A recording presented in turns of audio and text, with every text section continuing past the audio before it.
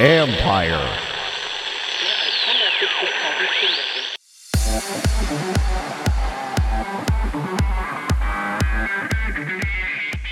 With the reopening of school comes the intramural leagues returning to play ball. I think most schools view this first and foremost as a service for their fans and for their parents. That's what they want to provide this access. That's David Rudolph, CEO of Play On Sports and the NFHS Network, where the pandemic changed how schools looked at engagement. This is the Future Sport Podcast. I'm Bram Weinstein.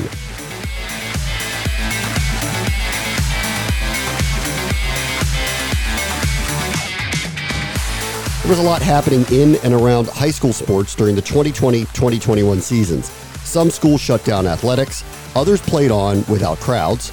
Even some cloaked themselves as private teams with the same roster just to have the games. Now that school seems to be heading for a reopening this fall, leagues should be back up and running, but in the interim, the availability of their content, however they went about playing, turned into a door that swung wide open for those who could provide it.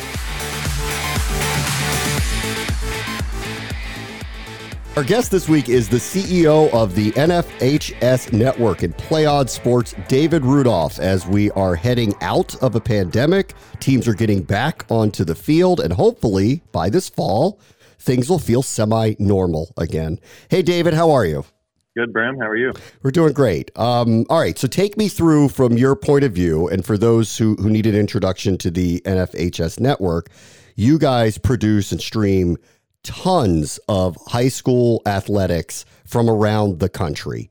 Can you kind of take me through what the last year has been like as we're going jurisdiction to jurisdiction about what teams are and are not allowed to do? Yeah, for sure. And like with anything, it's different from state to state. But I would say the good news is now that we've gotten into the spring season, almost every state, if not every state, has resumed normal play for those, especially those spring outdoor sports. What's been a little bit unique in kind of the back half of the winter and some of the spring is some of the states that deferred or canceled fall sports are now playing those as well. So, we've never had football in March and April before, but we've had that this year. And basketball in some states is going to be played into June. So there's still a little bit of juggling of the sports seasons. But for the most part, kids are back playing out on the field, competing for their high schools, and under relatively normal conditions in terms of number of games and rounds of playoffs and all that. For you, did all the shuffling of the schedules make much of a difference over the last year, or you were kind of at the ready for whenever the schools and the districts were going to allow play to occur? A bit of both. I mean, look, I'd never say that sports getting shifted around is as traumatic as what, our general society went through over the last 12 to 15 months. But it was very chaotic at the beginning of the school year. And look, high school sports, it follows just the general what schools are going to do. If schools are in session, kids are going to play sports because there's scientific evidence that having those sports and activities is one of the things that keeps that age group the most engaged in school, keeps them attending and keeps their grades higher. So what we knew is that if schools locked in their plans to return to education, that would largely dictate what they were going to do from a sports perspective. And that played out. So you had about 2/3 of the states who resumed schedules somewhat normally in the fall. Some of them kind of pushed back a month or 2 months. Because they resumed in-person education. And then you had about 1/3 of the states who pushed things off till later, till December or January. So, once that got locked in, the schedules were pretty set. But then you had all the COVID cancellations and postponements and stuff. So week to week and day to day, it was certainly pretty chaotic. And even if you had a game scheduled on a Thursday that was going to be played the following day on a Friday, there was no guarantee it was going to happen. But all in all, the schools, I think, did a great job of communicating the information, even in their worst shifts. Our system and platform is kind of set up to adjust to that. So I think all things considered, it went about as well as could be expected.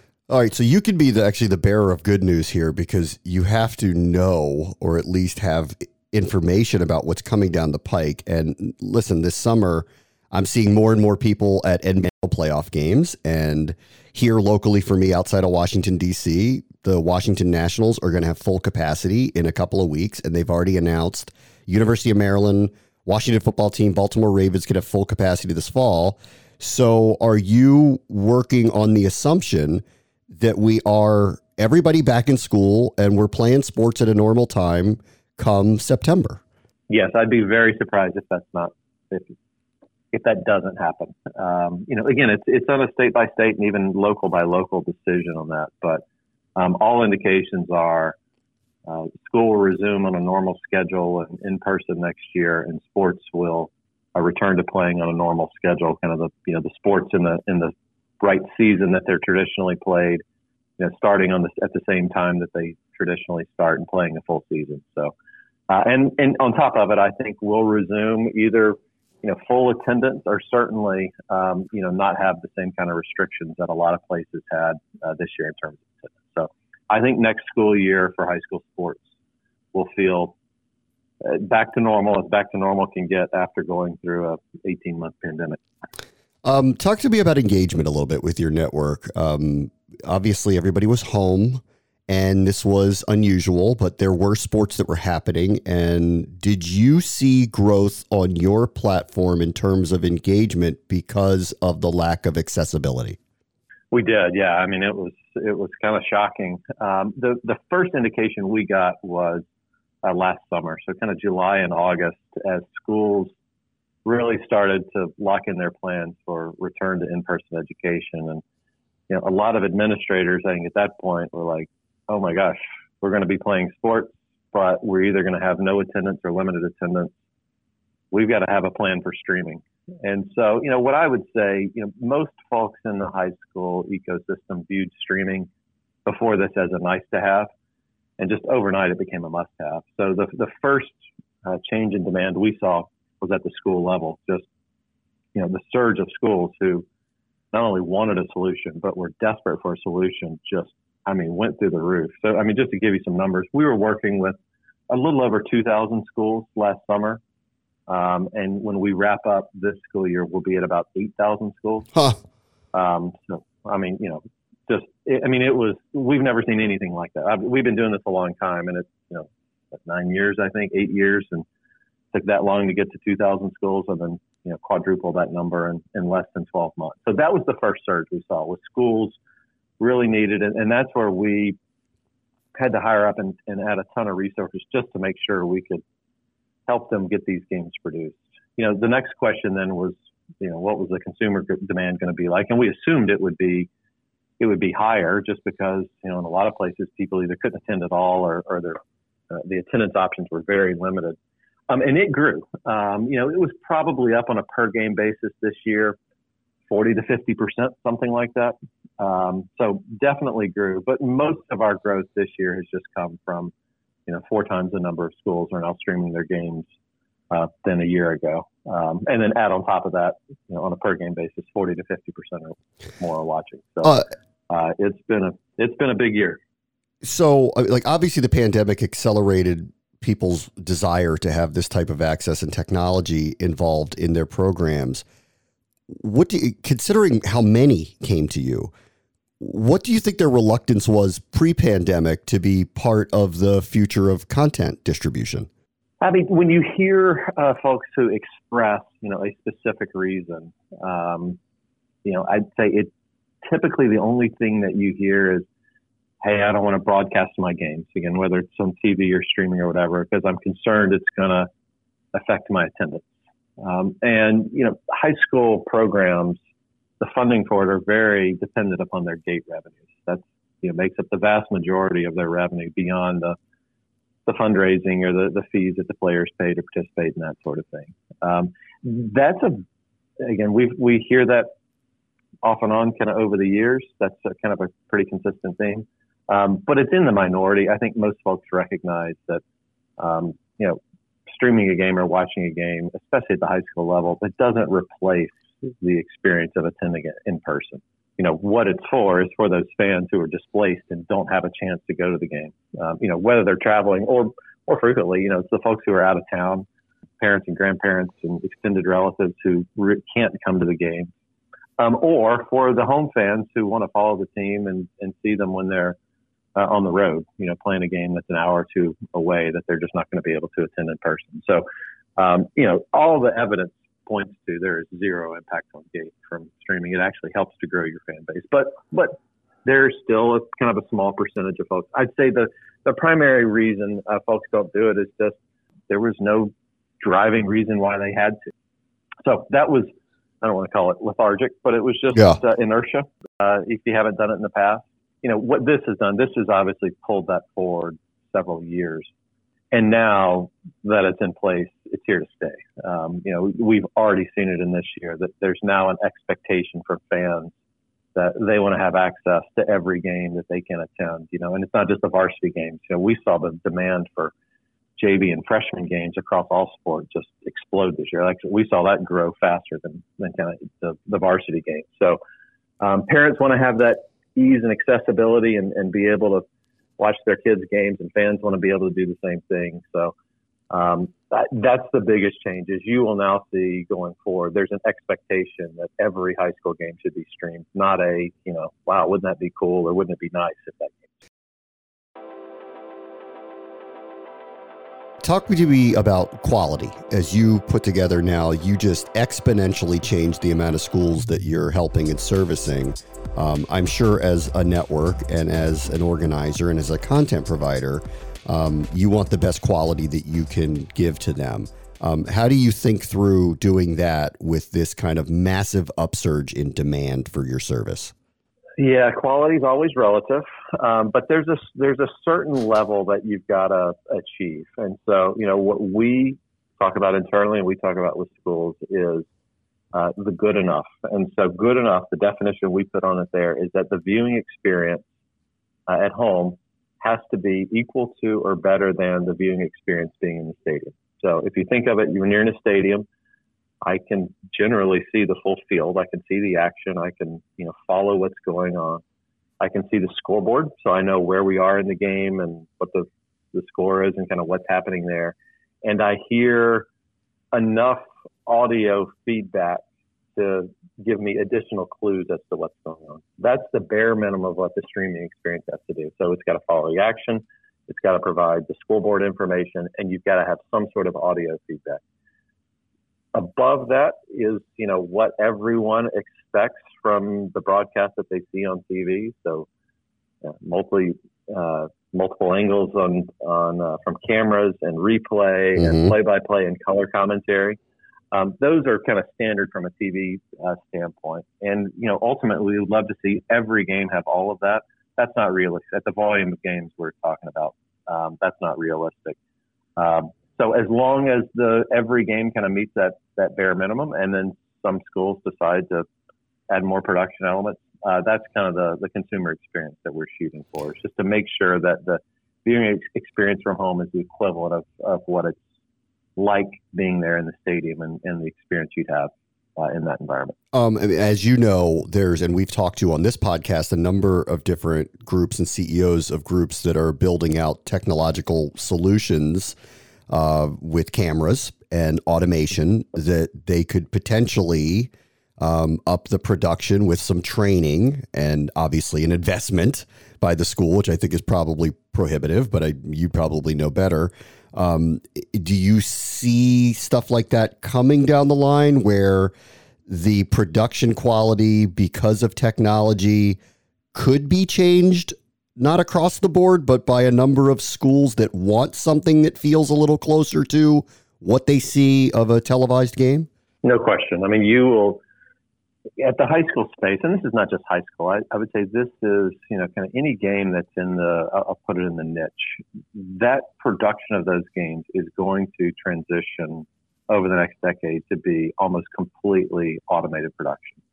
It's the only way to do it at scale at any sort of efficiency and unit economics that makes sense. The great news with that is that technology is only going to continue to increase, and the algorithms and the software that are used to to drive that and produce gains and add some of the production that you're only going to increase. So 100%. I mean, those cameras that we're installing now, they're all 4K. So just the quality of the core image is there that we can deliver to the consumer. And then from there, it's all just software. It's easy for me to say it's all just software. Right. It's simple. There's some really complicated math and AI and computer vision stuff behind it, but again, that will change. Those are software upgrades. Those aren't hardware upgrades. And that will occur. And probably, I said 10 years, probably occur much faster. I think you'll see a bunch of developments on that front, even within the next 5 years. All right. So like a school could invest in something like that. If there's enough competition, the costs come down, it becomes automated, they have a better quality. Like clearly, Texas high school football probably garners pretty big audiences for the major programs there. California is probably the same. Florida's probably the same. The general program, even on high profile sports, how do they kind of view what they can get out of the experience if they kind of know that, singularly in each of their silos, their audience is small? Correct. That's the key. I think even for the biggest programs and the biggest sports, the relative audience, especially compared to any of the tier one stuff, the NFL, NBA, the audience on a per game basis is very small in comparison. I think most schools view this first and foremost as a service for their fans and for their parents. That's what they want to provide this access. And again, for the parent who can't be there because they're traveling or on the road or at another kid's activity or game, or for the parent who's out of town or the extended family who's out of town, it's a great convenience and a really nice thing to have. I think that's their first and foremost driver from this. With it, I think like anything, if there's revenue associated with it, I think they want to be compensated for their content and their rights, and that's a part of this. So, some schools generate tens of thousands of dollars in terms of revenue from this, and that's money that they can use to. In those cases, they probably don't need the money so much in football, but they can use to fund some of their other sports. So there is a monetary component to it, but I would say that's not the driver for the overwhelming majority of schools. But they're looking at this from the fan experience and fan access standpoint to make sure that those folks can see the games that they're not able to attend in person. Obviously with the pandemic going on, and I know this has been going on, but I want to give you the opportunity to talk a little bit about the high school support program, because you've given millions back to the schools since your company's inception. And obviously this has been a very trying year for everybody, and certainly for thin budgets in all sorts of jurisdictions for public high schools. Do you want to talk about the high school support program for a moment?